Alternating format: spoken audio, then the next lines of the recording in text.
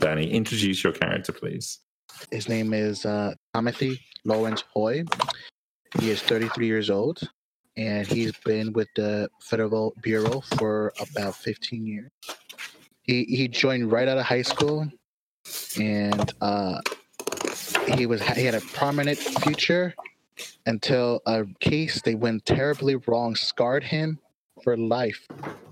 And he tries to hide his trauma behind alcohol and drugs. Now your turn, Hugh. Okay, so my name is Octavio Dwyer, and I am an occultist. I was hired as a consultant for the ATF for unusual and interesting cases, sort of like the X-Files, except I don't have a badge because they won't claim me. And yeah, I'm weird because I basically dabble in occult stuff all the time. And the ATF, as we know, is the Bureau of Alcohol, Tobacco, and Firearms and Explosives. So all yeah, the fun things in life. Yeah, all the fun things in life. So if anyone needs to get hold of explosives, Octavio's the man. Yes, Andy, I'm gonna want those grenades.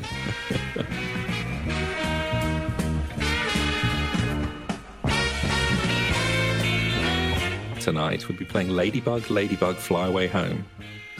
It is a fantastic little scenario from The Things We Leave Behind, which is a great little collection of 21st century Cthulhu model scenarios.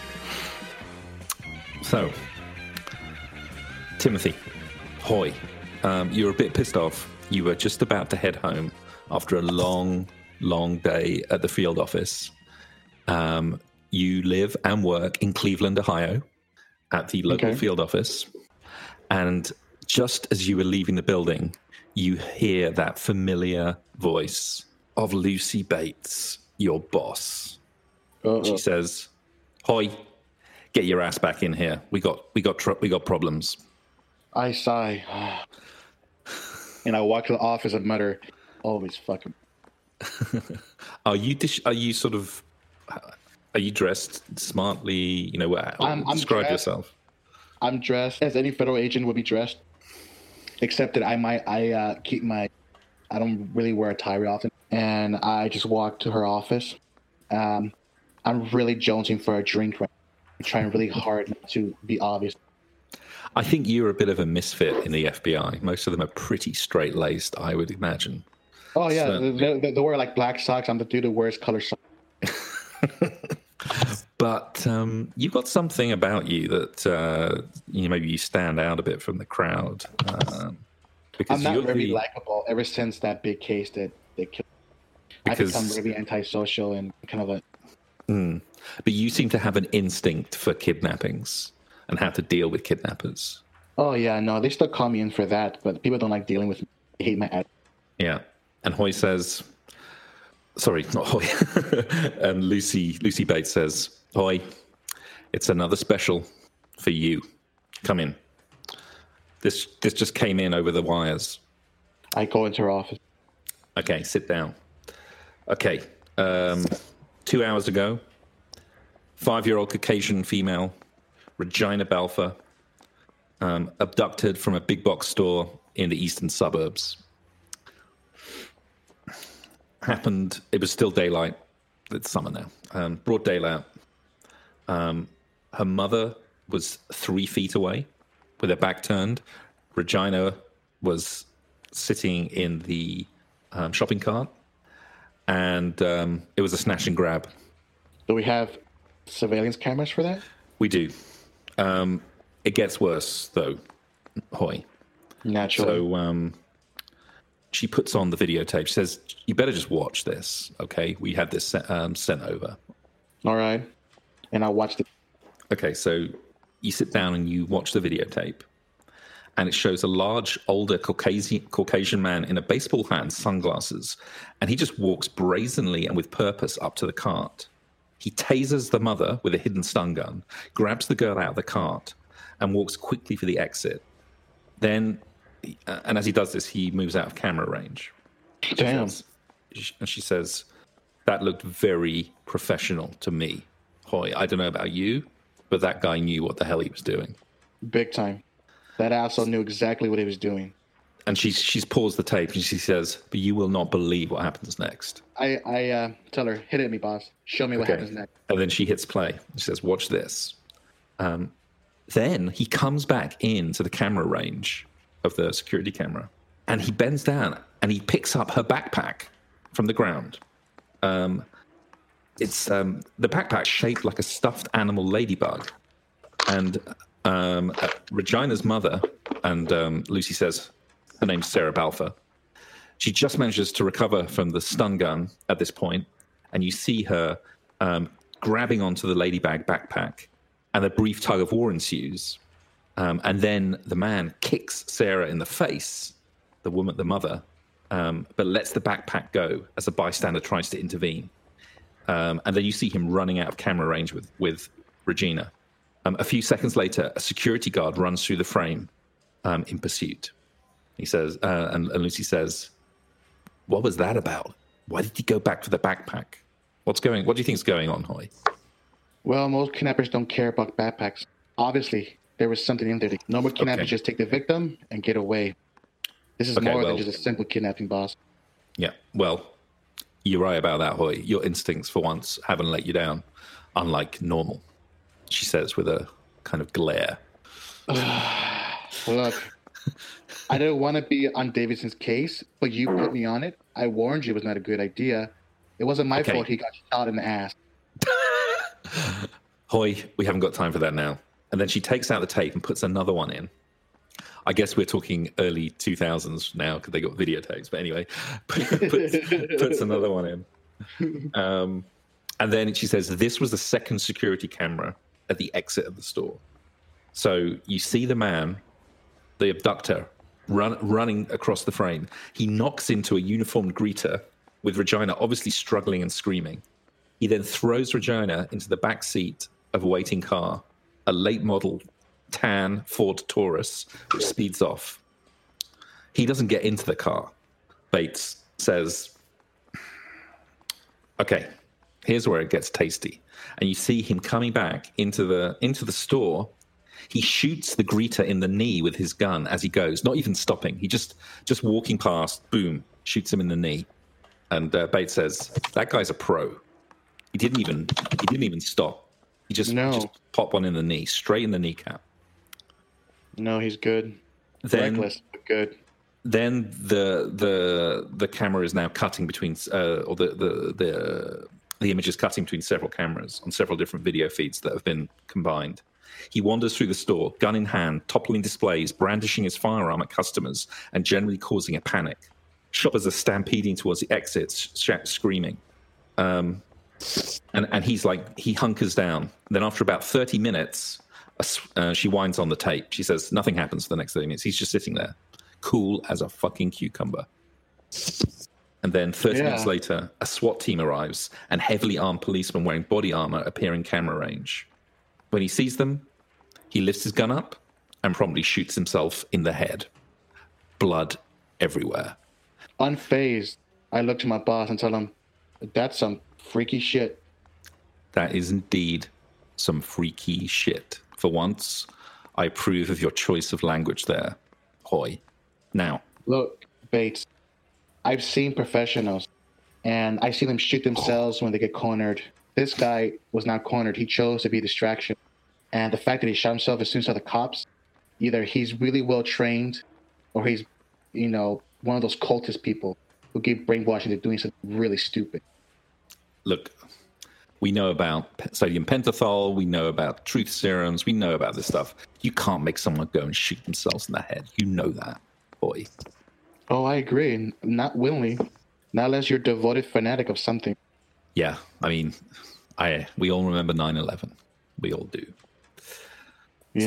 So, look, there's more. Look, the parents of the local police station, they are losing their shit, as you can imagine. They are freaking out. They deny any knowledge of the abductor, and I have no reason to believe that isn't the case. I mean, this guy, as you saw, he was a pro. Maybe someone paid him. Well, I don't know. It doesn't make any sense, does it? Why would he shoot himself? Why would he go back in? He had a clean getaway. Hoy, you've studied these kind of people. Why would he have gone back? What was he doing? I'll be honest with you. professionals don't go back like that unless they have a death wish, or they're cornered. He wasn't. He did it for some reason that no more people can understand. I'm going to need some help on this one. I'm not really a psychologist, boss. Yeah, well, look, we'll call in some experts on that side of things, but there's some other stuff. Now, this may be nothing, or it may be absolutely central. But the parents, the Balfours, they're on a watch list. You understand what I'm saying? They're on a watch list? Yep.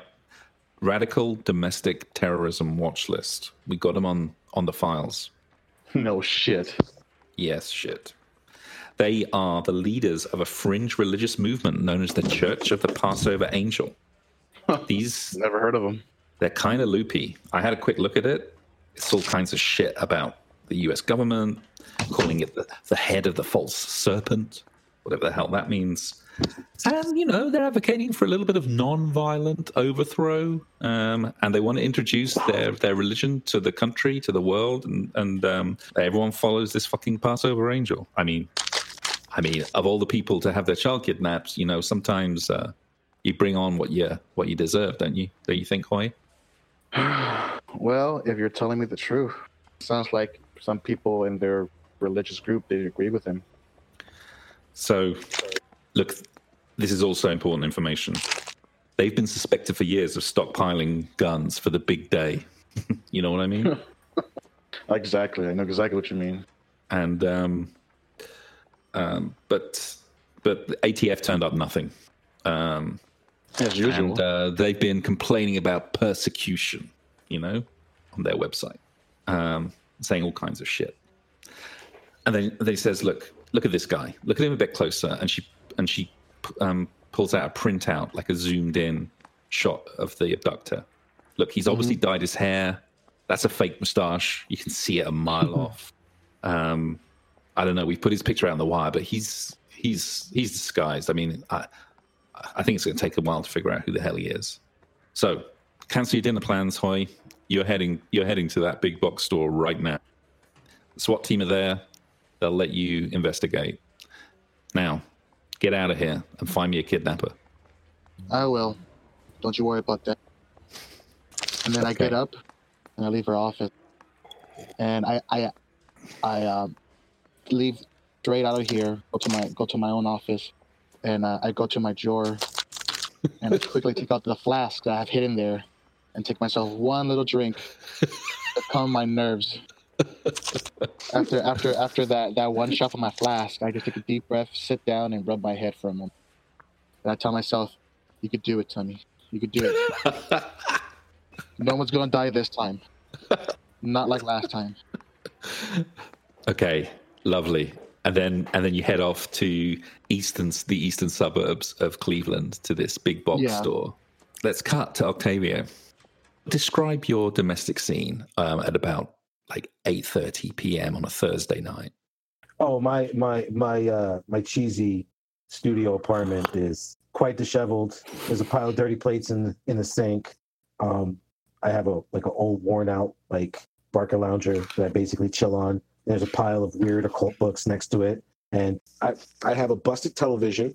It's on, and I can see it, but every once in a while it flickers, and a couple of times I have to stand up and bang on it for it to resolve again. And I'm having a float with whiskey. Yes, with whiskey. It's a rum and coke with ice cream. Nice. Have you got a cat? No, I'm on the road too long. I did. It died. It was really sad. and in fact, that's what's on top of the television. It's a taxidermist cat. It's staring at you. Yeah. Okay. Oh, that's so sad.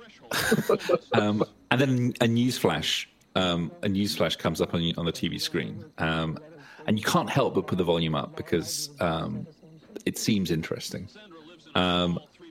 Drama tonight in Big and Bouncy discount store in East Akron as a 5-year-old girl is kidnapped by a crazy psychopath. This man was seen entering Big and Bouncy, snatched the girl out of her from her mother's grasp, tasered the mother, came back, kicked her in the face, threw the child into a waiting car, and then he came back, and would you believe it? He shot his brains out all over the store. If anyone has any information, please contact Cleveland Police Department. And then they show a slightly grainy picture of the abductor, and you recognize him. Okay, who is he? He's an ex-colleague of yours at the ATF. His name is George Lewiston. George Lewiston. He's a retired ATF investigator, and he used to be on the domestic terror detail. You are shocked. He was a good man, retired with commendations. Yeah, I was going to say, what was the last thing he was working on, or what was the last thing I remember him doing before this happened? He retired pretty much as you were joining. You overlapped for a couple of years. Yeah, just regular domestic terror stuff. I would like to know, though, what your reaction is to seeing an old colleague and possibly someone that you were quite friendly with show up as a suicidal child abductor. Well, I swallow my feelings, so I close my eyes really quickly and I open it. And so I guess I will try. I'm assuming that they show clips of the incident. No, they don't. They haven't got footage yet, but they tell you it shows you a location map of where the big and bouncy was. I see. Is. All right. I try to see if I can ascertain any kind of, anything that I would find interesting or cult related in all this. No, there's no evidence of that. Not Okay. from the news report. Not from the news report. Okay. So then at this point, I guess my professional curiosity will get the better of me. And, as an ATF agent, we take care of our own. So I guess I get on the phone and I try to make contact with someone to see what the hell's going on, what happened, are we going to get involved since he's a former agent? Okay. So you call up your office and you get through to your, maybe you get through to a colleague because it's quite late now. It's after 9. And he says, "Hey, Dwyer, I thought you were doing the day shift this week." Yeah, I am. I was just sitting here enjoying my my soda float. And have you been catching the news?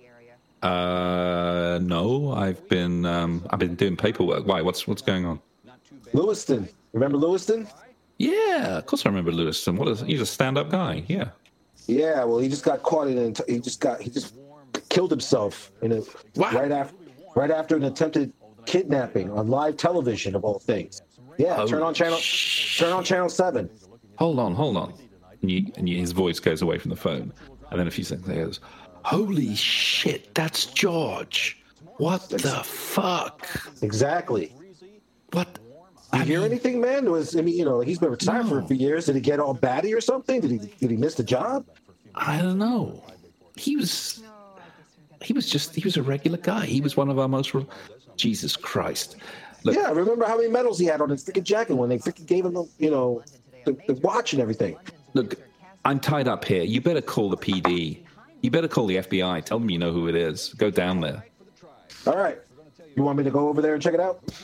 Well, look, I got to file all this stuff, but someone's got to tell them that we know who it is. Look, you know how it works.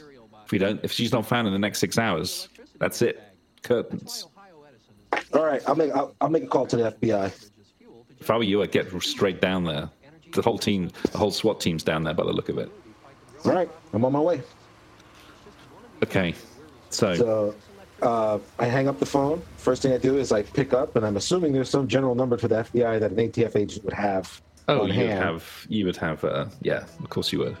And so, yeah, I go through the FBI call channels and tell them, I know all about the incident with George. Well, I don't know anything about the incident with George Lewiston, but I knew him personally. He was a member of the ATF.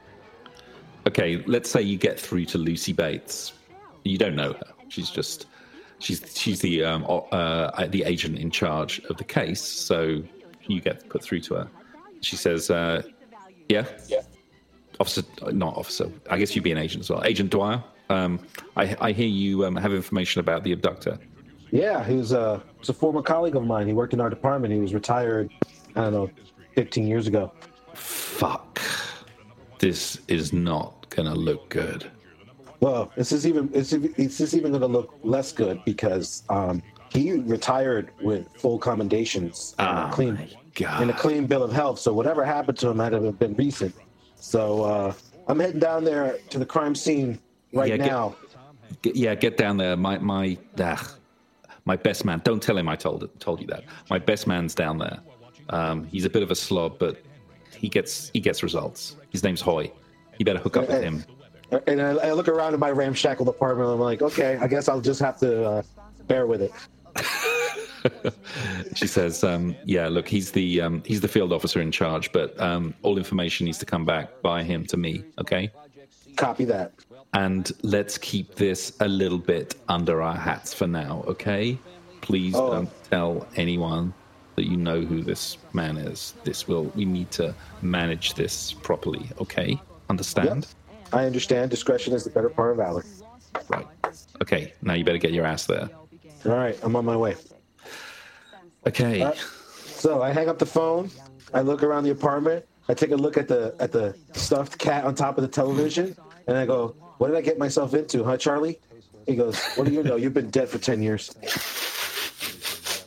And I take like 5 minutes because for some reason I've forgotten where I left my gun.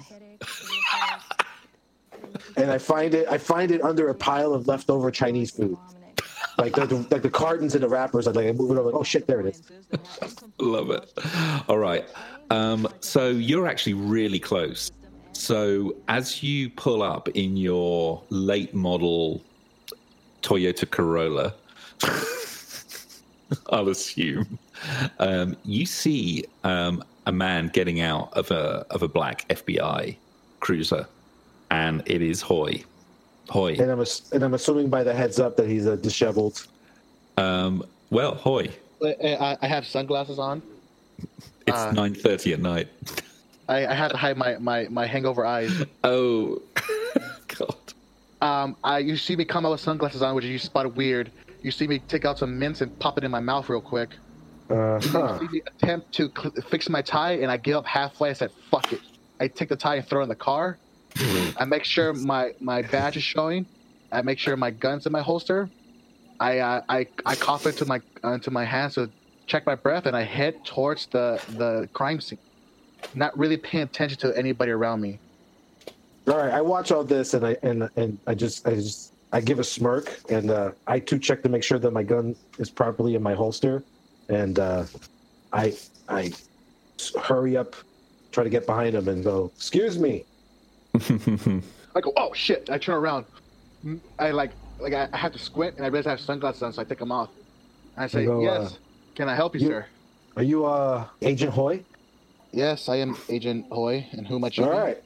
And I go, I'm Agent Dwyer, ATF, and I show him my badge. I look at his badge. I say, "ATF? The fuck you guys doing here?" Well, let me explain that to you, and once we get inside. Why not? So I bring him with me into the crime scene, and let's talk and walk. So, what's your name again? Octavia Dwyer. Okay, Dwyer. Well, what brings you and the ATF to my crime scene of kidnapping? Just so happens that the suspect or the perpetrator was a former member of our squad. No shit.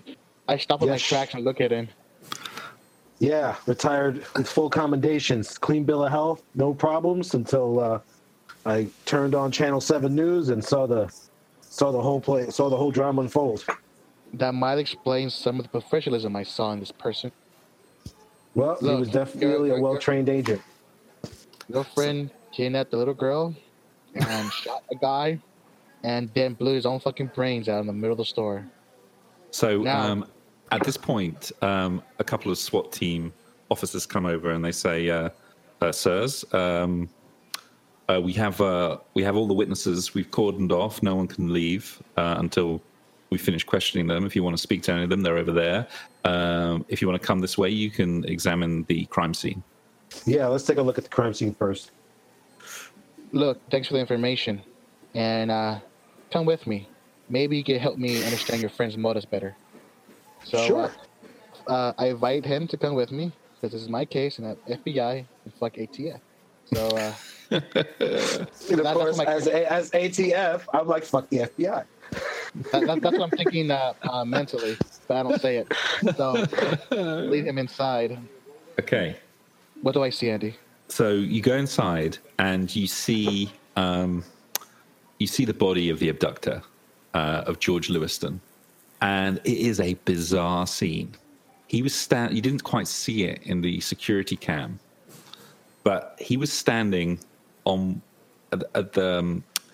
was standing in the pet department, and he must have been standing in front of a big fish tank, because when he shot himself, the bullet went all the way through his head and shattered the fish tank, and his body is now lying surrounded by bits of broken glass, water, bloody red water, and all these dead fish are lying there around him as well, in the wreckage of where his bullet must have shattered the fish tank.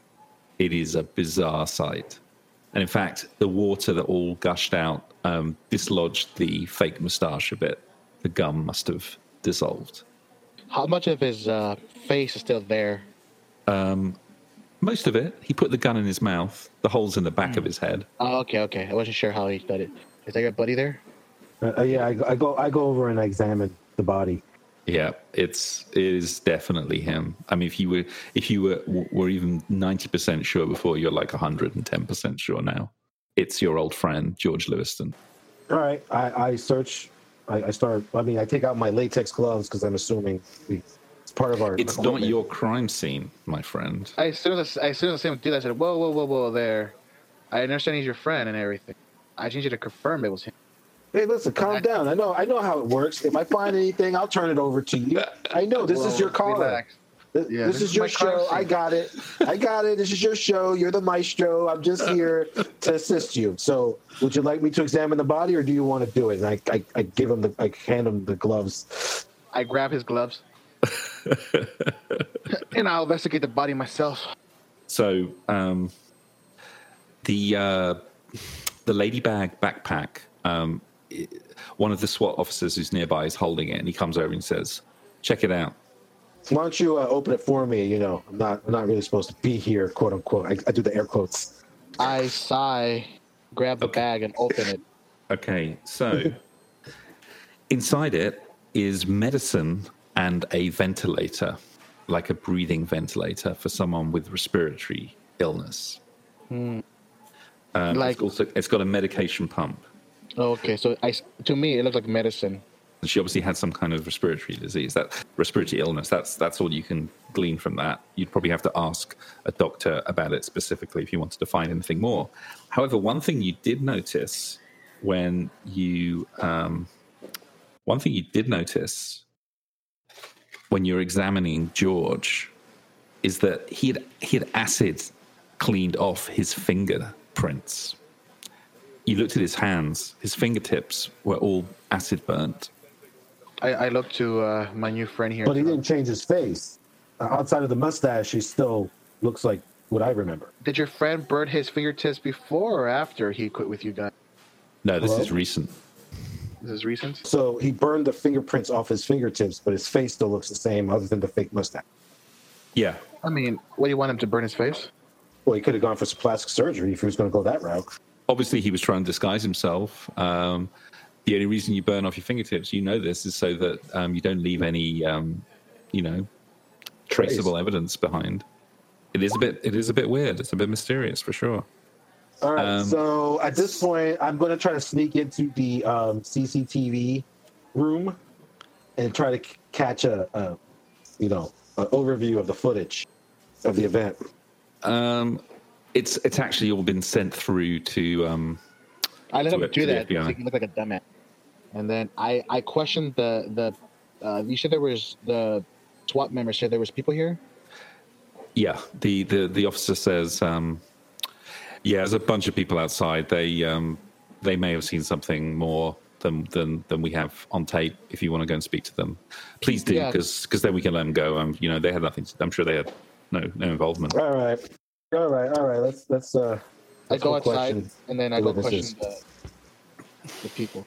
One thing is just confirmed for sure, is that several people who are inside the store, including the greeter who's like on a gurney now with his leg bandaged up, they all say that the shooter could have gotten away easily, but he deliberately came back into the store and deliberately did not try to kill anyone. He just shot into the air to scare people, and then he stood and waited for the SWAT team to arrive. It was obvious he was trying to create a large ruckus. That's really So wait, let me back up for a second. So he grabbed the kid, threw her in a car, which sped off. Yes. Okay, and then went back into the store, shot the greeter, shot in the air, waited for the SWAT team, and then shot himself in the head. And then popped himself in the head. Yep. So and some other people who were outside say that they believe it was a young Caucasian woman was driving the Taurus. No one got a license plate, and it wasn't the license plate wasn't captured on CCTV. But I'm assuming there's an APP for that type of car anyway. Yeah, there is an APP out for a tan Ford Taurus. I'm just asking Agent Hoy if I can look at the footage from the CCTV camera. It's all been taken to FBI headquarters. It's back at headquarters, man. Okay. Well, I'd still like to take a look at it. Well, I mean, he's seen it all, so... I tell him what happened to videotape, and I give my own theory.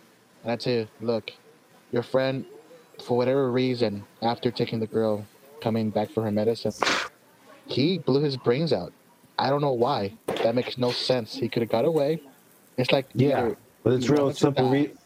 There's a real simple reason why he did what he did. He wanted to make sure that whoever took the kid wasn't going to get chased down. That would be a very plausible. Which means he was compelled. Which means he was compelled, convinced, or coerced into doing what he did. Does your friend have a history of being a fanatic? Does my friend have a history of being a fanatic? No, he was a regular guy, regular Joe Schmo. Do you remember the last case your friend worked on? Because it might be related to this kidnapping. And then I explained to him about the parents. So you've actually managed to pull up the records, George Lewiston's records. You got them sent over. He investigated a lot of domestic terrorism, but he had absolutely no cases that involved the Church of the Passover Angel or this group that the Balfours run. None at all. There's no connection, at least none in the official records. Okay, I try to see if I can correlate any information about the church. I know he didn't investigate them, but I would have access to like at least some of his biography, so I would know like if he lived in the same area or something like that. You would need to go and do some research somewhere. You don't have your computer. Got it. Okay. If you want to find out. I got it. All right.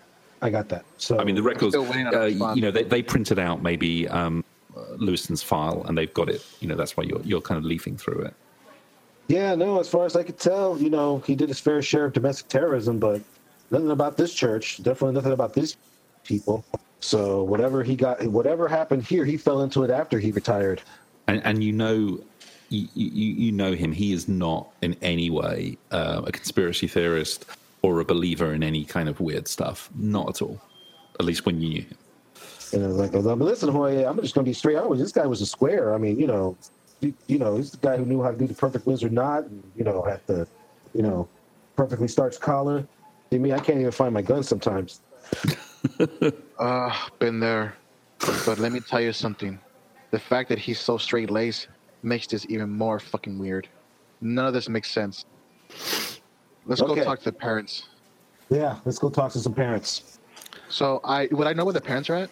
Yeah, they're at the local police station. Then we'll head to the police station.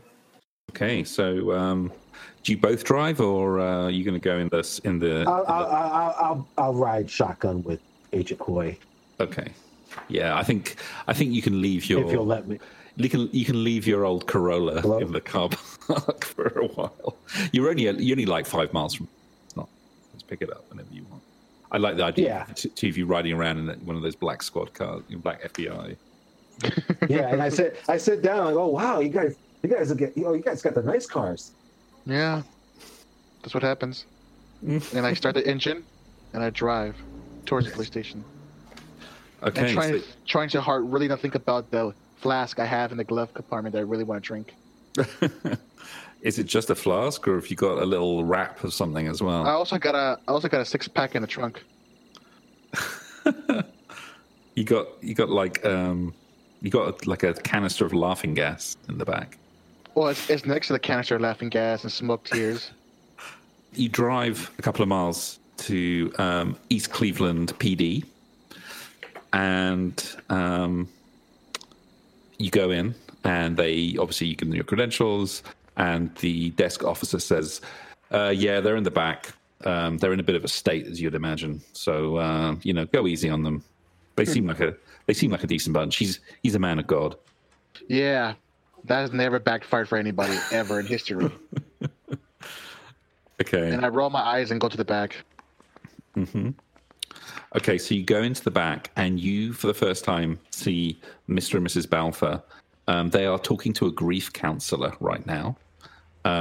They are frantic. Are they trying to convert them? No, they're hysterical. Their daughter's just been kidnapped. Okay, I'm trying to analyze them to see if I can figure out what their deal is. Okay, so they're frantic. Mrs. Balfour is in tears. She has a black eye and a broken nose from being kicked in the face by Lewiston. Reverend Balfour. He seems extremely angry, but contained. He's not like hysterical, like his wife is. I mean, obviously she's had a much more traumatizing time, but he's like pacing backwards and forwards. He looks like he's trying to control his anger, but he's obviously very kind of agitated as well. But he seems to be somewhat in control of it. And he looks up at you and says, "Have you heard anything?" He definitely looks like a prick from his picture. So please, sir, have you found Regina? Where is she? I go to him and I tell him in a very calm manner, "Calm down, sir. I am calm. It is God's will, after all. If it is God's will, we will find her. Oh, Christ above." Yes, I'm sure God will help us find her. Look, sir, we need to ask you and your wife some more questions, and then and I'll ask him the questions, the usual questions like, do you have any enemies? Who could have done this? There are always those that wish to destroy the word of God, that wish to obscure, corrupt, take us to the devil. And then I speak up. I go, "Well, we can at least identify the perpetrator at the store. His name was George Lewiston. Does that name mean anything to you?" And I'm definitely trying to see if I got a reaction from either of them. Lewiston? Yeah, Lewiston. Name ring a bell? No. Who is this Lewiston? I grab him by the shoulders and I kind of give him a little stir and I go, "George Lewiston. Okay. You sure that name doesn't ring a bell?" So you see for a minute that he's kind of scared because you approached him, and then you see for absolutely certain he does not know. This name is absolutely news to him. And he says, "Who is this man? Why has he come into our lives? Why has he ripped away Regina from us?" I separate both of them and I tell him, "Look, this man was responsible for your daughter's case, but they had a partner, a woman in a car. We have an APP on their vehicle, and it's only a matter of time before we catch them. But you need to give us any information that's relevant to your daughter. Is there anything you both can tell us?" "No, she's just a little girl. Why would they want to take her? It's nothing to do with her. They're trying to hurt us because we are true believers. This country has become a godless place, and they do not believe in the word of God." Oh, let's circle around that subject. So why do you think someone would be after you? Many have tried, including the government, including your organizations, have tried to suppress us, tried to prevent us from preaching the true word of God. Okay. Has anything recently happened to religion? No, nothing. We are just marching. We are marching towards the great day of judgment. That is all that is happening. Have you had any new worshippers come into your flock, or any they had left recently? People come and go. Yes. Anybody of interest? But this man Lewiston, I've never heard of him. Why would he want to hurt us? Okay, and you haven't noticed anybody, any unusual vehicles, anything out of the ordinary these last few days, weeks, anything. Even if you don't think it's important, it might be crucially important to us. I can't think of anything.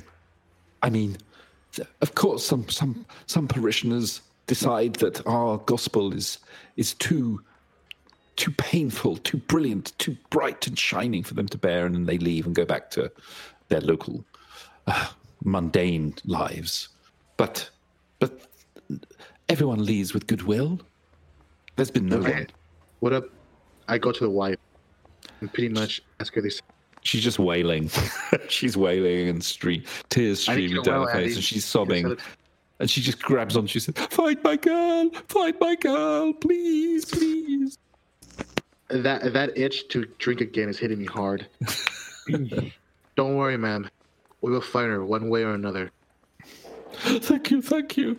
And the grief counselor then says, "Guys, I think maybe save this for later." I agree. Yeah. Yeah. We're sorry. We're sorry for your loss. We're on the case. Never fear. Shut up about the. We will do everything in our power to take your little girl back. And then I turn around and follow him out the door. I quickly go to my car. Okay. I go quickly into the gov compartment and take out my little flask and just take a little swig. And then I go up. Do I notice this? Yeah, you see him through the window. And then I take a deep breath and I tell myself, "Come on, Timmy, you could do it. You could do it." Then I get in the car and I go, "Great, we got Bupkis. We got Leslie Bupkis.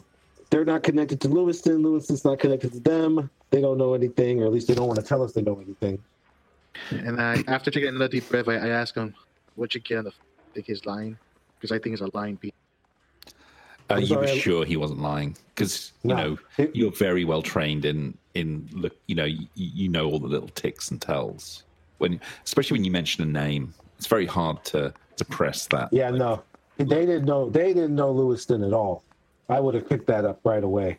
But whether or not there's some other piece of information that they're not telling us, either they don't think it's important or they're afraid or whatever. Do you know the statistics for most kidnapping? Well, yeah, it's usually someone the person knows. Exactly. If it ain't the parents, we gotta find out who knows them. All right. Well, we also got to figure out if there was any connections between Lewiston and these people or people that they're associated with, because I can't believe that he wasn't ordered or compelled to do something like this. Mm-hmm. Let's go to. Do you know where your friend lives? Yeah, it's in the file. Yep. Let's go to his place. Do indeed. And then we'll go to the church of this place. So okay. I'll call in for a search on the church, an unknown memory. Okay, so you get through to Sandra, your little pal in records, who'll always do you a favor. She maybe has a little bit of a sweet spot for you. She says, "Oh, Timothy. Oh, I'm always glad to hear from you. So what can I do for you this time?" Sandra, I need another favor from you.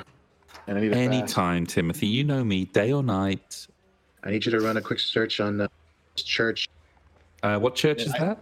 I gave her the details of the Reverend of the church. I already forgot the name of the place. Church of the Passover Angel. Oh, yeah. Well, look, I mean, it's all on the wire now. You know about them. I mean, they're a bunch of crazies. You know that, yeah? Fuck yeah, I know that. But unfortunately, their daughter just got kidnapped, and it's my job to find them if they're crazy or not. Come on, Timothy. These guys must be up to their neck in all kinds of shit. Agree. Okay. But I still gotta cross every T, dot every I. Give me an hour. I'll dig up what I can, and then I'll give you a call back. Thank you. And when are we gonna go for that hot chocolate you promised me? I tell her this weekend we could get this girl home by then. I promise this time. You always promise. You never deliver. You're just got to leave a girl waiting, haven't you?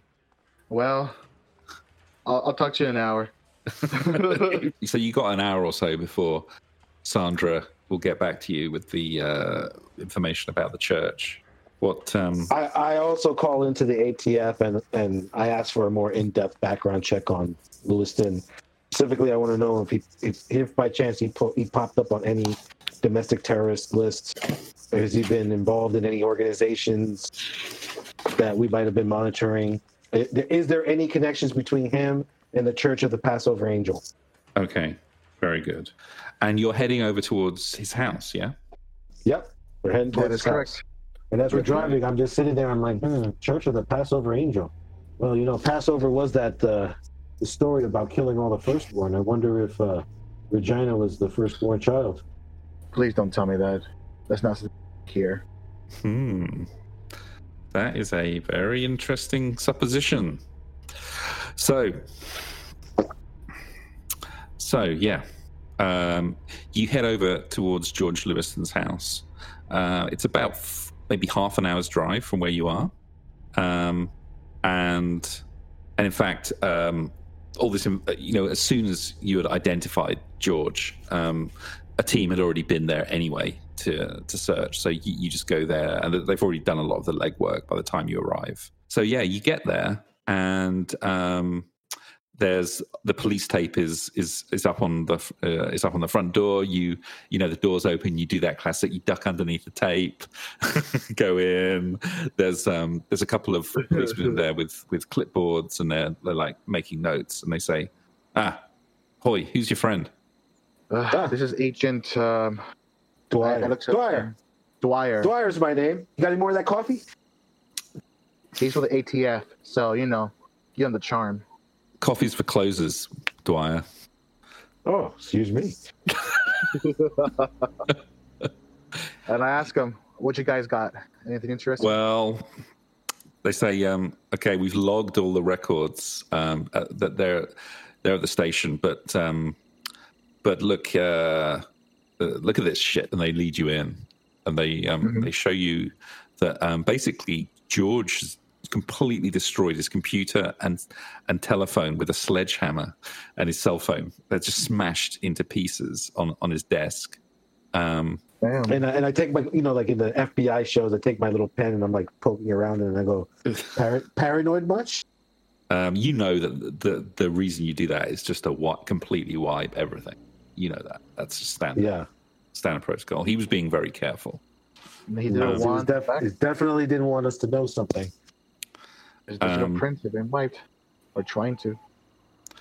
Yeah, I tell the guys, I'm like, is there some place here with some acid or something? Apparently burned off his fingertips. No, we didn't find anything of that like that here. So I asked the boys, even though he smashed all that shit, can you still get anything off it, or it's a lost cause? No, look at it. Hard drive's bent. He took a screwdriver to the hard disk. Yeah. Unfortunately, we got trained in this like right before he retired. All the methods of destroying evidence and whatnot. He must have kept the notes or something. If you head over to the office, I think they've managed. They're just about pulling his phone records now, so you should be able to get hold of that pretty soon. Perfect. Cool. Yeah. I asked the guys, any kind of occult, religious, anything weird, unusual, strange publications, magazines, books, anything like that? The apartment is almost bare. It's like he just basically he was living there, but there was nothing of any like personal items or books, anything. And I look around and I go, stoic lifestyle. Yeah, it looks a little bit familiar, actually. The kind of, there's a TV, there's a fridge, there's a computer, and a desk, and a mattress on the floor. But you do notice that there is a kitty litter. And I go, where's the cat? Search me, the police officer says. Door was closed when you got here? Yep. Window was shut, door closed. You must have let the cat go. There's no fresh deposits in the kitty litter either. But it looks clean. Yeah. And I go into the kitchen and I look to see if there's cat food and how much is left. So there's no cat food at all. Is there a dish for cat food? Strangely, no. There's no dish. and there's no bowl either. There's no water bowl and there's no food bowl. That's very odd. All right, let's go to the office. Or I'm not saying that out loud, but I just go find the office. Okay, so as you're heading out, you notice that the door of the neighbor's apartment is open a crack, and there's an eye like staring out at you. I look to my new partner, I guess, to see that. I nod my head and I go, you want to do the knock or do you want me? I'll tell you what. As soon as the person sees you, they shut. They close. I'll tell you what. I'll let you do it this time. I feel generous. Jeez. And I go, and I kind of like bat him on the shoulder. Shit, enough. and I walk over to the door and I do the basic cop knock, like the big commanding bum bum bum bum bum. And a voice says, "Coming." And the door opens, and there's a little old lady there, and she says, "Yes, what can I help you with?" How are you doing this evening, ma'am? My name is Officer Dwyer. I'm from the ATF, and I show her my badge. Oh, an officer. Oh, I'm fine. And you notice that she's holding a cat in her arms. They go, wow, that's a really beautiful cat you have there. As you're saying that, you realize that the cat is not well. It's covered with bandages, and it's in obvious discomfort. What happened to it? Oh, she's not very well. She's got some kind of skin problem. George said he was going away for a few days and said if I could look after her. She gave me all money to take her to the vet as well. Apparently she's got boils. Have you ever heard of that? A cat with boils? Boils? Cats? No, actually I haven't. So you and George are friends? Oh, occasionally he'll come round with a nice bit of food or something, a bit of like a pot pie or something that he's got leftovers. He's a very kind man. But no, I wouldn't say we're friends. We're just neighbours. Okay. And, did he say why you needed to take, did he say where he was going or what was going on? He said he was going out of town for a few days, and he asked if I could look after Kitty. Poor little thing. Look at her. She's not well. Oh, no. She definitely needs some tender, loving care. So let me ask you another thing. You haven't seen anyone come by in the last few days, especially since before George left? Any unusual people coming or going? Any kind of unusual activity next door? Loud banging, perhaps? Oh, I'm not very... my hearing's not what it was, no.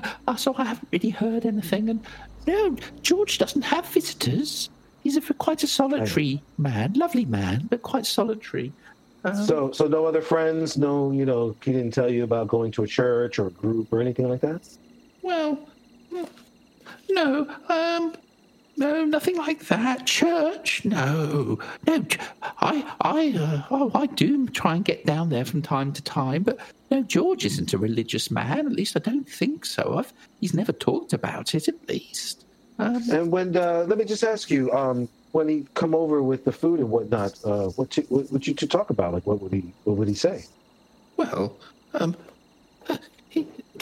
he would just talk about the, chit chat, and once in a while he'd take me to that lovely diner at the bottom of the road. The one down the bottom of the road, Extravaganza. They do lovely fried eggs there. Mm-hmm. All right. I mean, at this point, I have to gauge if she's hiding something from me or. No, she is absolutely telling the truth. She's an innocent little old lady, doesn't know anything. But cats with boils, that's a very strange. And I try to examine the cat.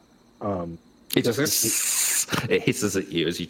So the cat has boils. Cat's sick, right? What's that? The cat's basically sick. The cat is sick. Yes. Yeah. I look to my new partner and I tell him, "Are you a cat person?" I tried to be. Well, I'm not much for animals, but that cat looks really sick. You should probably get animal control on it. For all we know, it could have some sort of disease or plague. Or... No, I think the business here's got that all covered. If you hear anything unusual about that cat, and I wave to Hoy since this is his case. I go, my partner here, he's actually kind of like my boss.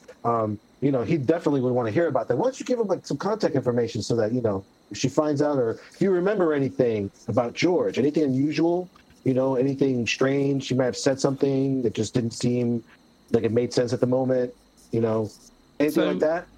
I'll give her my business card. She nods, and as you're walking away, something that Hoy said might trigger something in your mind. So when he said it might have the plague, suddenly it just triggers something in your mind, because you were talking about it earlier. The Passover, which was one of one of the biblical plagues. It was indeed. Boils was one of the biblical plagues. Boils was one of them.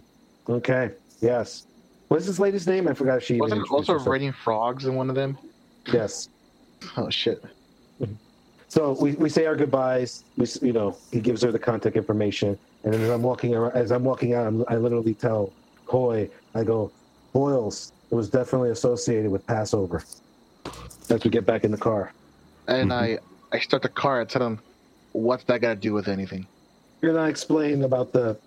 It was the 10 plagues. The 10 plagues of Moses. 10 plagues. No, I smack myself in the head because I'm like, I know this. I know this freaking answer. This is like fresh. I'm like smacking myself in the head. Like you're bashing yourself in the head, and you somehow manage to punch yourself in the eye, and you take 1 hit point of damage, and you now have a black eye.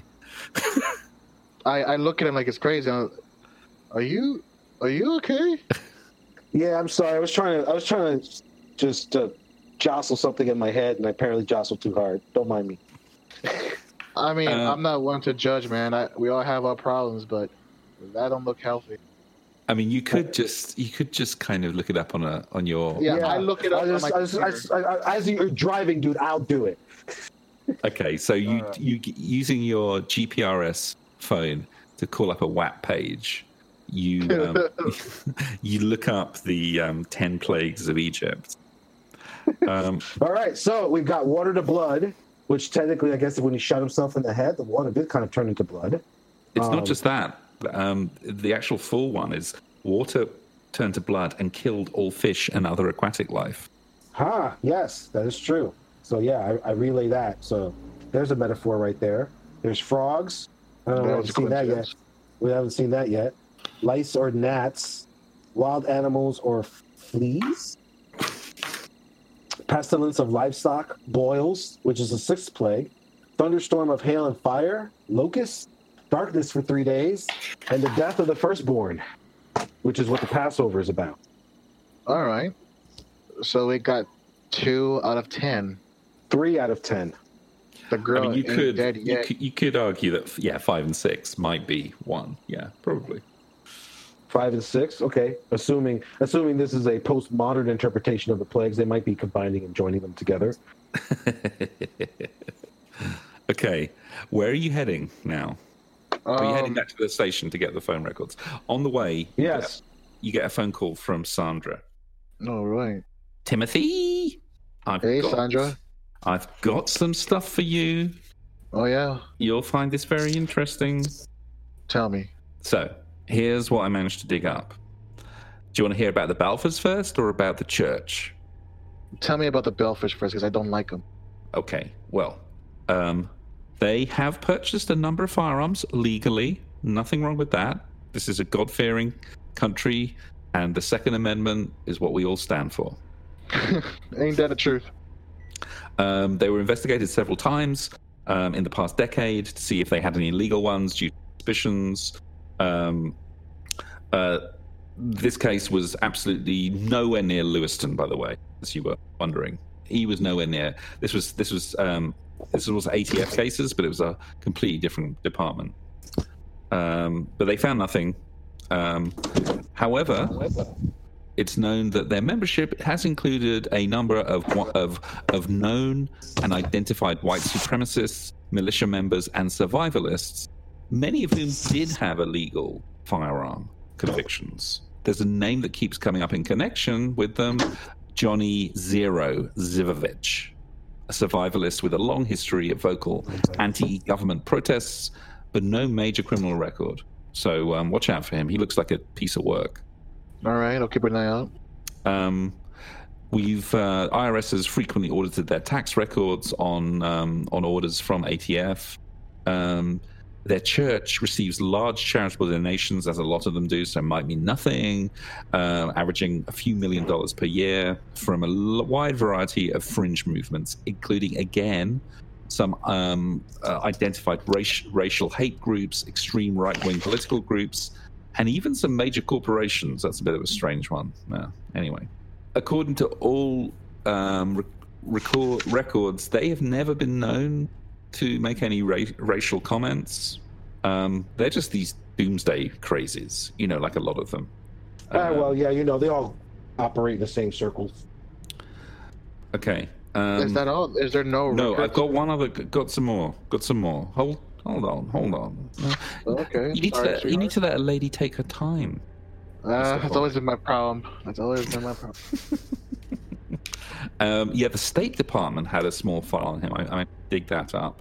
He makes frequent trips to Kenya, and he's under suspicion for providing material support to a Kenyan radical political group. It's very strange. What's the name of the group? They're called the Red Trumpet. The Red Trumpet. Name. Red Trumpet. I don't know what that's about. They seem to be like this independent state somewhere within Kenya, not under government control. And apparently he's been going out there on church missions, fundamentalist church missions, for about 15 years. You somehow know that the Red Trumpet is connected to the worship of an avatar of a mythos entity called Nyarlathotep. I looked to the occult expert, and I told him, last week I was watching Discovery Channel, and they were talking about this. Trump, and I tell him everything he just told me. And I go, oh shit, maybe I should fix my TV. Yeah, man, TV is the greatest thing in the world. That's brilliant, Danny. I love that. There was a documentary on the Discovery Channel about the mythos gods. So Sandra says, I don't know what you make of that. Red trumpets. Sounds a bit rude. It sure does. All right. And then she said, no, wait. And then she says, now, as for the church, boy, oh boy, those guys, bunch of cuckoos, if you ask me. So first thing you do, go and check out that website. You will have a good laugh. But I'll give you a quick summary. And as soon as you load it up, there's a splash screen. There's some cute animated frogs. I thought that's kind of nice. But then it says, get right with God before the apocalypse comes. And there's a countdown. Apparently, the end of the world is on Tuesday. Did you know that? Huh. It's always on a Tuesday. It's always on a Tuesday. This Tuesday at sunset. Wow. So if you don't take me out for that hot chocolate this Saturday, you will not be getting another chance, Timothy. Just remember that. It's on my to-do list.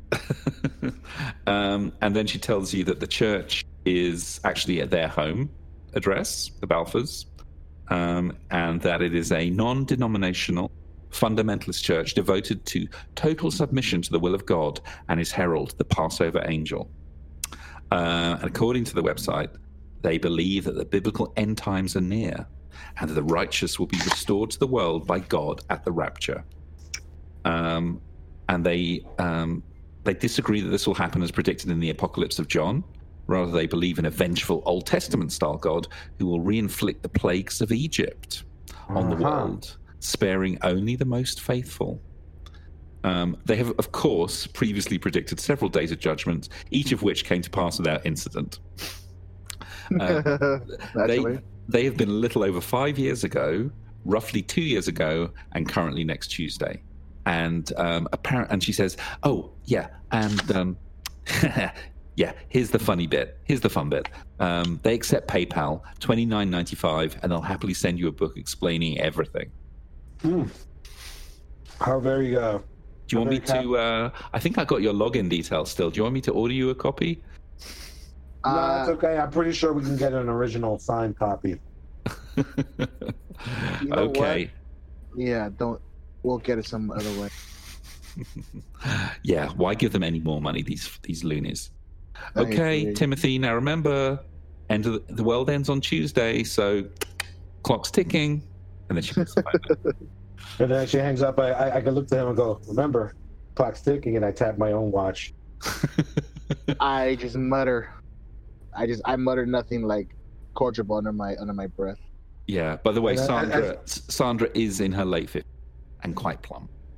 Hey, as we're driving to the house, I'm like, this makes even less sense. What are a bunch of religious Christian nuts doing, supporting a pagan rebel group in Kenya? I don't know. That's not my department. I'm here to find a little girl, not worried about religion. So, Well, no. I think it's very important because apparently the 10 plagues is all wrapped up in the middle of this. And I point to the website. You know, the church is associated with the 10 plagues. We've already seen some metaphorical, look, symbolism going I on don't here. care about the 10 plagues thing. I do think that the parents, church, and their connections is related. It's possible that this 10 plague thing could be a coincidence, or maybe a fanatic really thinks it's going to happen and they're trying to, cause drama. You arrive at the police at the local police station where all the records from George's apartment and phone records were. So yeah, at this point, we're going to look for any kind of correlation between him and the victim and their family, the church, this Red Trumpet group in Kenya. I guess I got to call someone at the ATF and say, hey, do you know anything about the Red Trumpet in America, or if Lewiston had any association with the Red Trumpet, even though at this point it's clear that there is no connection. But okay, so you go back and you look, you get access to more records. So George Lewiston was retired, long divorced, and lived alone. He has one daughter, Nicole, who also lives in Cleveland. And does he have any friends or family nearby? well, the daughter. Let's see if we can get her in and have her questions as well. Okay, but looking through the phone records, he hasn't called his daughter very much, but they ran some traces on the numbers on the numbers in the phone records, and there's a lot of calls actually between him and his niece, stretching back years. Lindsay Peel is her name, and she's his niece. And these increased dramatically in frequency to the actual extent of dozens of them in the days leading up to the abduction. What do we know about her? Very little. I mean, she's not in any kind of crime system or anything like that. She's just I forget. a young lady. She works in a retail store. So there were dozens of calls back and forth between them in the days leading up to the abduction. And then 3 days before the abduction, none at all. No more. The calls just stopped. All the calls? All calls to her. But he does make other calls. Oh, yeah. What was the last calls he made then the day before, during the day of these events? So you run the trace of them. They're all just, there's a call to the TV repair shop. There's another one to a food delivery company, or a restaurant, like a restaurant, extravaganza, maybe the diner. Nothing significant, but it's very noticeable. He was calling her several times a day, and then 3 days before the abduction, stopped dead, cut dead. And you're saying we've already done, like, whoever collected this information already did a background check on this girl? So Lindsay Peel, interesting enough, worked for Child Protective Services. Okay, interesting. That's a connection. That's a big connection. She was a county child welfare investigator. And is there a chance that she investigated the family? Exactly. It is very possible. Is there any way we could get records for that? This is some other interesting stuff you find out. So they've done some more checking of the surveillance tapes, because obviously it takes time to review them all. And earlier on Thursday, there is footage of George Lewiston in different clothing, without a hat, without the moustache, buying a shopping cart full of supplies. And it is a lot of stuff.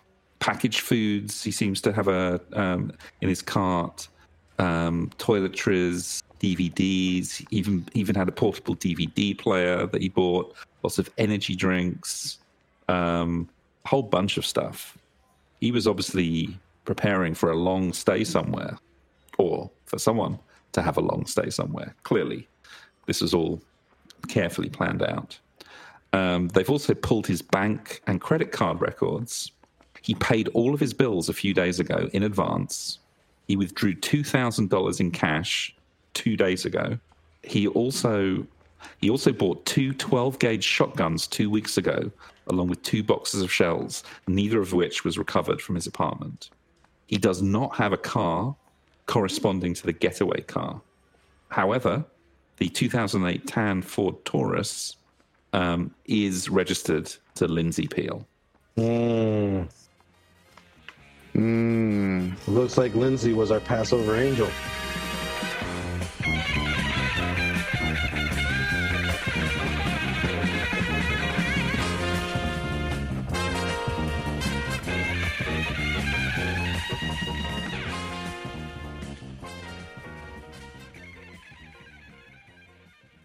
Let's play. He says, watch this.